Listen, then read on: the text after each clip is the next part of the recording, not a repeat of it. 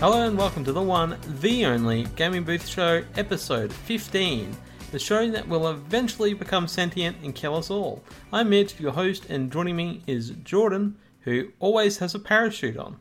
That I do, in case I ever fall and need to pull a parachute from a meter, I'll be safe. And Russell, who does not. I mean, you know, live and learn. You just gotta live and learn. Sometimes just living on the edge is the best way to go. Yeah, that really sounds like an edgelord thing. Living on the edge. So to start this podcast, each and every week we explore a little realm. It's kind of infinitely big because it's called the multiverse, and this week we're exploring a world called Earth 33S. No 300s, only 711s. A world where all of its inhabitants are connected to a computer simulation of the Elder Scrolls V Skyrim. The game which is now on everything, including your own life. Including an Etch-a-Sketch, so it's getting everywhere. So we're here to do a job. We've been hired to free the people. We're all about freedom and stuff. So I need both of you to convince... We're basically going to make him the Jesus, like the prophet of this world. And you need to convince him that this is a simulation. And how would you do that? So currently, it's an exact replication of what Skyrim is right now? Yep. The current state of Skyrim in our world is replicated perfectly here.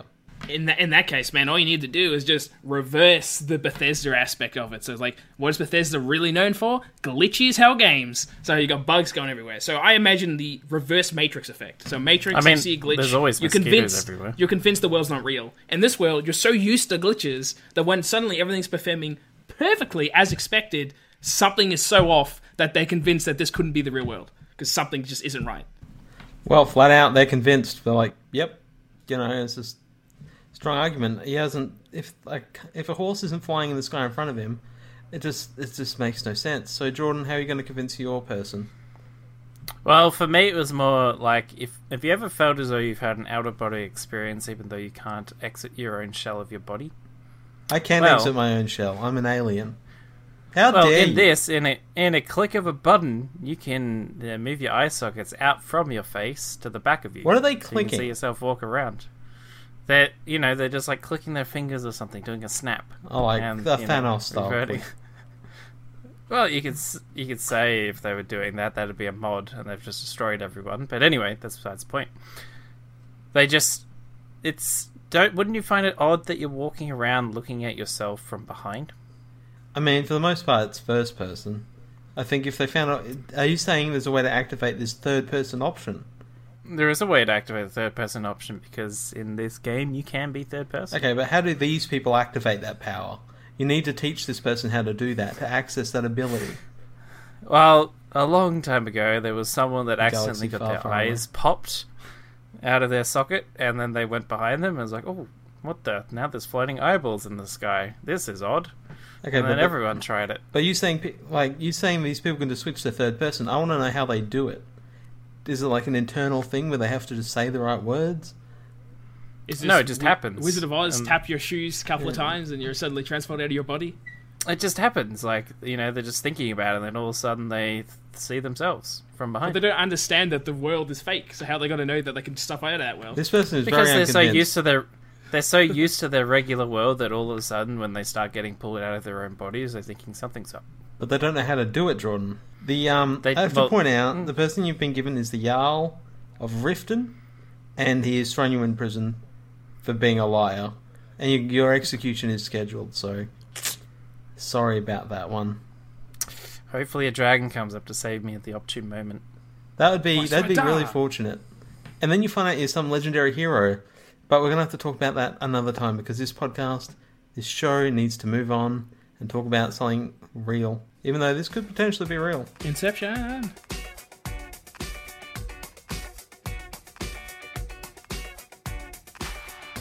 Welcome back to the Gaming Booth Show. So now we're moving on to the news. So I want to start by talking about something that I know Russell hates.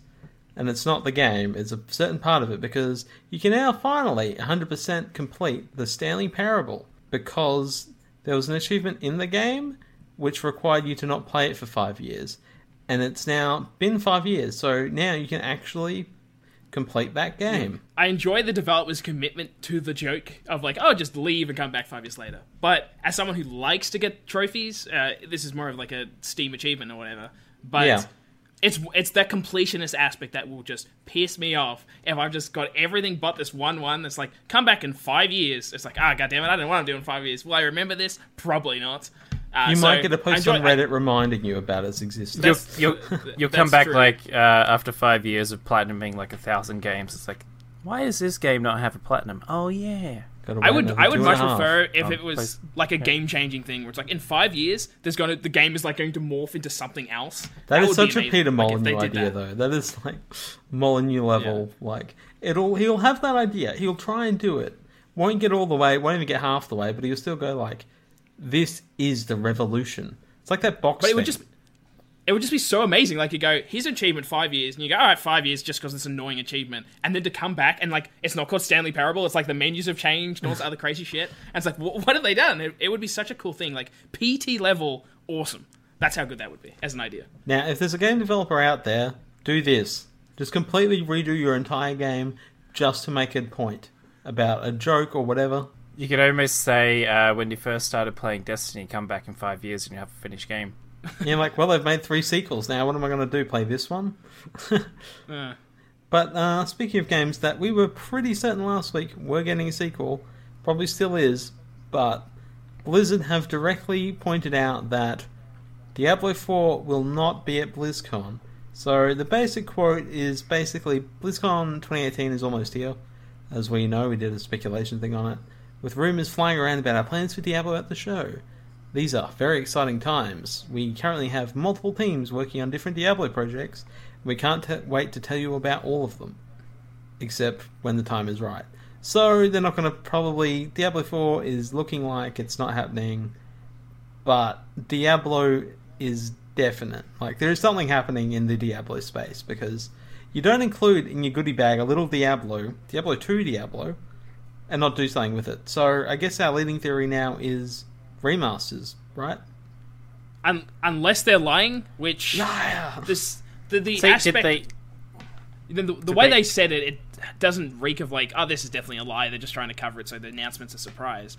I think it's probably going to be either something like the Gears of War pop thing, where it's like something really unexpected and surprising, or it's going to be the other thing that we expect, which is like a Diablo 1 to either up-res like StarCraft they did for StarCraft, or even better would be like redo StarCraft 1 and 2 in like Diablo 3's engine or something of the like. Yeah. Diablo 1 and 2, not StarCraft. Oh, did I say StarCraft? You did say StarCraft. I mean, that'd be cool too. It'd look really weird, but it's a crossover. Yeah. But yeah, so like that would be cool to see Diablo completely redone. Not the way... We'd probably avoid it playing like Diablo 3 because that will piss off a large amount of fans.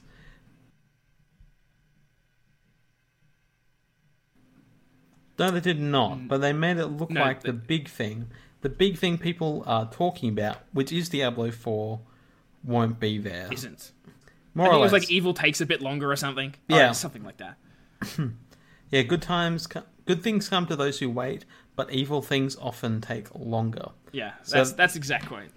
So to me, it sounds like it's a heavily alluding to Diablo 4 not being there. So, maybe remasters, maybe a boring BlizzCon, maybe all our things are wrong, and maybe we're getting pirates. But one thing we are getting in another game called Hitman 2 is the honor of being able to kill movies' most famous Lord of Death, because it's Sean Bean, or Sean Bean, if you prefer. He is their first elusive target. So what that is, it's basically like a limited time, all of the players in the world gang up to try and find and kill this person in their world. So we've seen that. Are they essentially just taking what Fortnite did with Thanos? Or everyone just teams up to kill the one guy? Hitman did it before Fortnite did it. Oh, there you go. Yeah, so you bring up Fortnite here, we got real answers. But I mean, Sean Bean's such a cool one to pick, where it's like, I think they even call it like hashtag unkillable or whatever. The Undying or something. The Undying, yeah, where it's like he's getting killed in like everything he's ever in, like that's become the meme of Sean Bean. And to put him in this game as like the elusive target is such a cool thing to do. Yeah, that's really cool. It's just, I really hope there's some kind of achievement or some kind of option for recreating all of his famous deaths. So you get a bow, shoot him a couple times. Bury him alive. For England, James. No, for me. The trailer, they talk about, like, all these ways that you can kill someone. And, like, some of them are definitely ways he's died in movies. Oh, yeah, 100%. So I do wonder if it'll be like that. It's like, oh, yeah, you can shoot him with multiple times with a bow and arrow or something, or a crossbow or whatever. Like, I do wonder if they will do that. That could be an additional, like, cool, kind of interesting thing they could add but, to like, it. talk about people you'd want for that kind of Hitman thing. It's just like Sean Bean is literally perfect. And it's cool to see that IO Interactive are actually really, we thought when they split themselves from Square Enix, something might not go down right, but it seems to have worked out perfectly for them. I really love, like, almost everything they've announced for this game, where, like, Hitman 1, everything in the original game is getting up-res with the new Hitman engine, the new, like, mechanics they've introduced, and visuals in this game. If you already own it, you get it for free. If not, you can buy the like, previous season stuff, the last game. Oh, shit, they do that? Like, just got the elusive targets, which... Yeah. I just want to mention, like, that reminds me of, like, what Total War Warhammer did. God, I hate saying that. It's Total Warhammer. But, like, the fact if you own the DLC in the past ones, that got transported to the new one, you're like, yeah, I love that. So you've got the elusive targets and you've got one other thing. Yeah, exactly. So the other one they announced was Ghost Mode, which just on, like, face level, it's reminds me the most of Assassin's Creed multiplayer, where it's like Assassin's Creed multiplayer, you're essentially, like, I think it was 6 assassins, and you're essentially given each other as targets, and you've got to, like, stealthily take each other out without being detected and that kind of thing. This is similar to that, but it's only 2 people, and one's on one console, one's on another, and you're given the same target, and you have to take it out before they do. And it's basically the race to who kills the first 5 the fastest. But what's really cool is you're not actually interacting with each other in a physical space. You can see each other, but your worlds are entirely separate. So if one player has blown up, like, an area, that doesn't affect the other person's area. They can still sneak past that as is. So it's this cool idea where it's like, you can see what they're doing, but it doesn't necessarily mean you know what they're doing, because you might see their like, neck chop a dude, but you can't see the dude they neck chop because that's not where the dude is on your one. And it seems like such a tenseful, like, race situation where it's like you're trying to beat them, they're trying to beat you, and, like, being a master assassin. I really, really like the concept behind that. The only bit with it is, I hope, is it has something to do with skill other than just running in. Oh, I got to get there first. Quickly go kill him. Oh, definitely, because the game's so built around, like, costumes. Like, you want to be taking out people to get past certain areas. Otherwise, you shoot the shit out of you. Like, it'll be like, oh, you're in a secure area, you're not in a security costume, everyone will just start attacking and trying to kill you, and which will completely Hitman, stuff like, you up. Agent 47, he's not really strong, so he's like, if he gets shot, you certainly feel like you've been shot. So it's like, it is built on you have to sneak into these areas properly, or just be, I guess, really awesome. It's putting that pressure on you, because in the main game, you could spend 30 hours tracking down, Sean Bean, the elusive target, to get that kill. Did I say 30 hours? I meant 30 minutes if I said 30 hours. 30 hours is like thinking, that is a very long time to play a single game hunting a single person. That would be insane, but you could probably consider this guy all the way around the world. He was on a plane, but I couldn't kill him on the plane. Now that would be awesome. Yeah, that would be cool. But it's the swap, where it's like, in the main game, you can take as long as you want. You can do anything to get to that final kill. But in this, it's like, you can only do it if they're super slow as well. So it's like, for the most part, it's really pressure time. And I really like how they're building more content out of the maps that they've created. I'm really looking forward to this game. Does the round end when whoever kills them first? Or do you still get the chance to kill them if you're second? You still get the chance. It's basically such a counter. So once they get the kill, you have 20 seconds to get that kill in. If you don't get a point, which means now that they're ahead. But you can still get the point if you manage to pull it off in that 20 seconds. But if you get caught, it doesn't count. So if you shoot them and someone else sees you shoot them, it doesn't count as your kill. Damn, so it's like, it makes it really tense. And Hitman 2 comes out on the 13th of November, which is an interesting date, because I think it links up with something very perfectly. That comes out on the same day as Spyro the Reignited Trilogy. There's no V in it.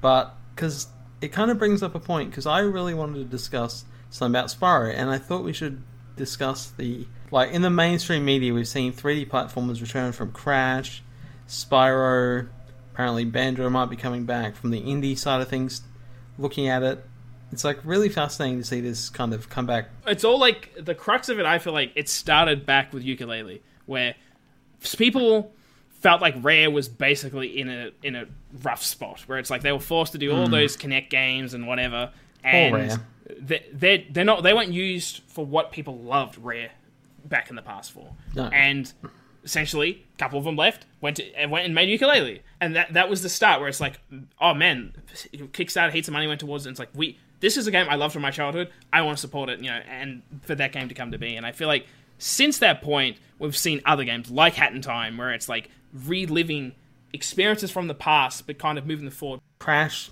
the Insane trilogy that came out that year, and it's just it's like Crash was that jump. I feel like where it's like when that was making, it was insane money basically. Insane like, money, insane right. Crash insane. Like it was ridiculous, and I think at that point Activision's like, all right, I wouldn't be surprised if there's a new Crash coming, like a sequel that's I would agree.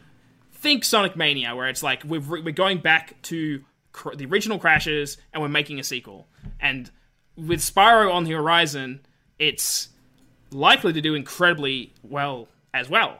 Like, I'd be surprised.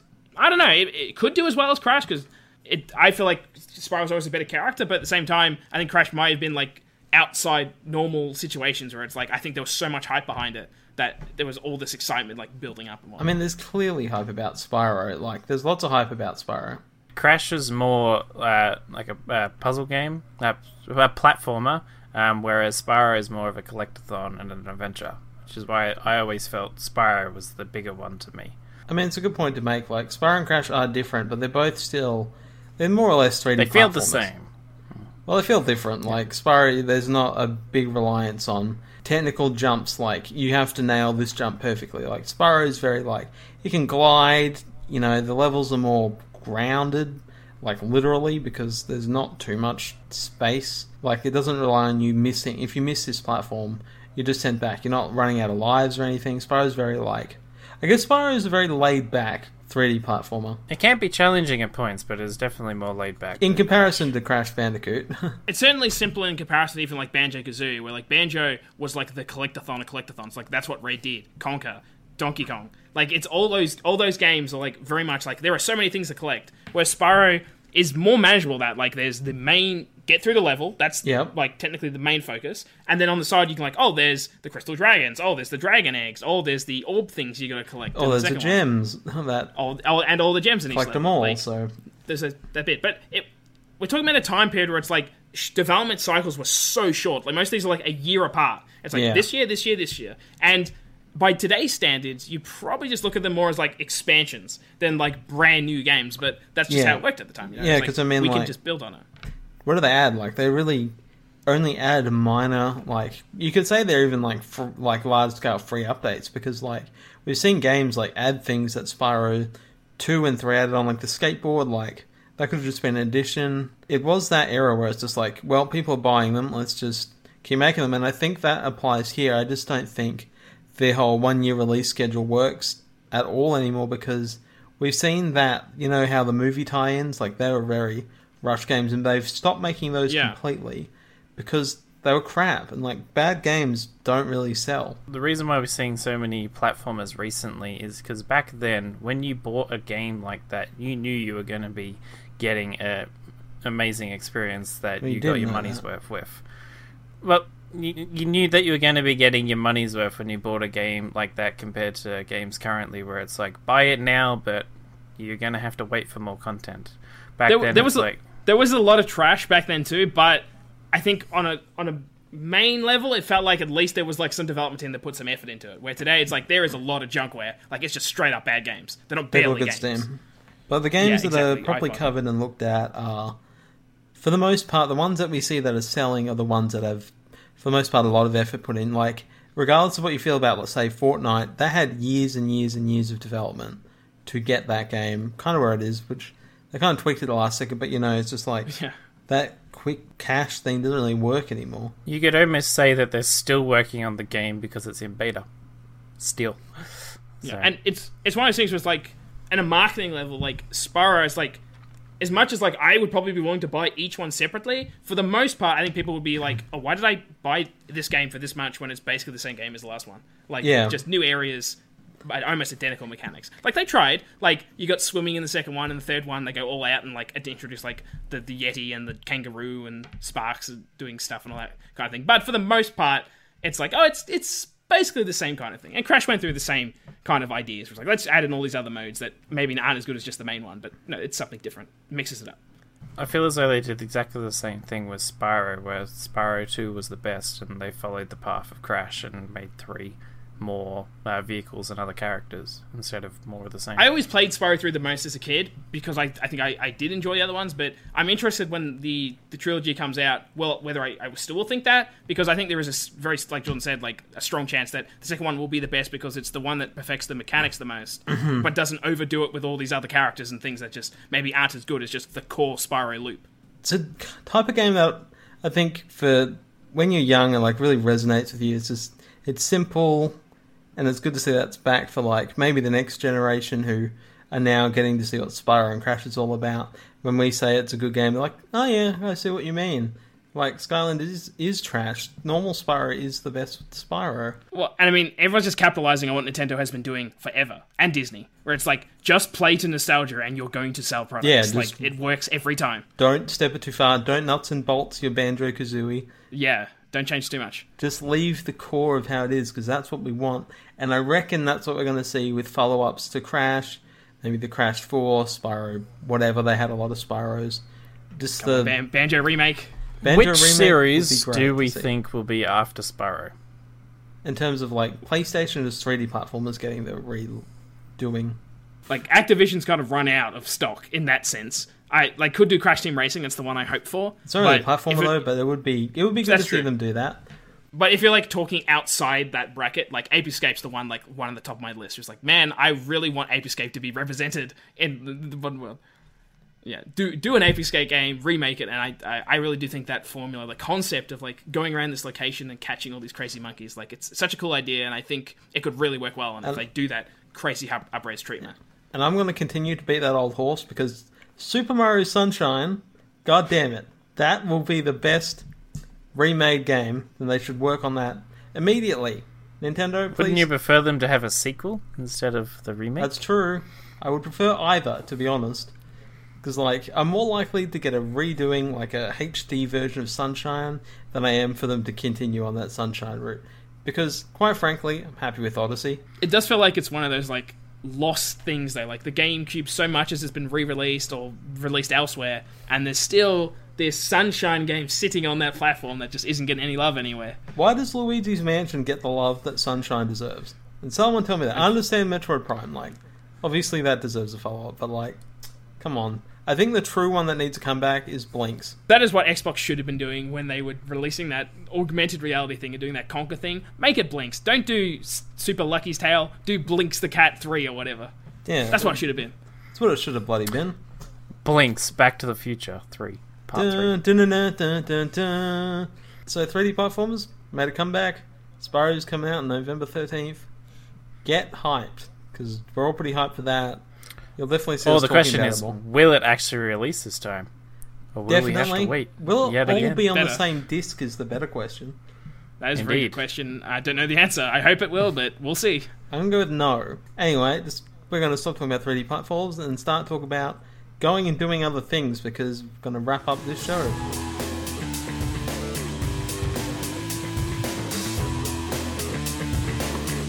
Well, that's about it for the Gaming Booth show this week. This releases every single week on whatever day it does. Usually a Tuesday. Sometimes it could be any other days. It just depends on what mysterious events happen. I've been Mitch. Joining me as always has been Russell and Jordan. Until next time. If you enjoyed this video or podcast, you can like and subscribe here on YouTube. Or if you listen to it, you can add us to that podcast list of yours. Get that list growing. Listen to all the podcasts, but especially listen to our podcast. You can find all of our content. You can find all of our content at optionalextra.net. You can find us on a range of social medias. All of them.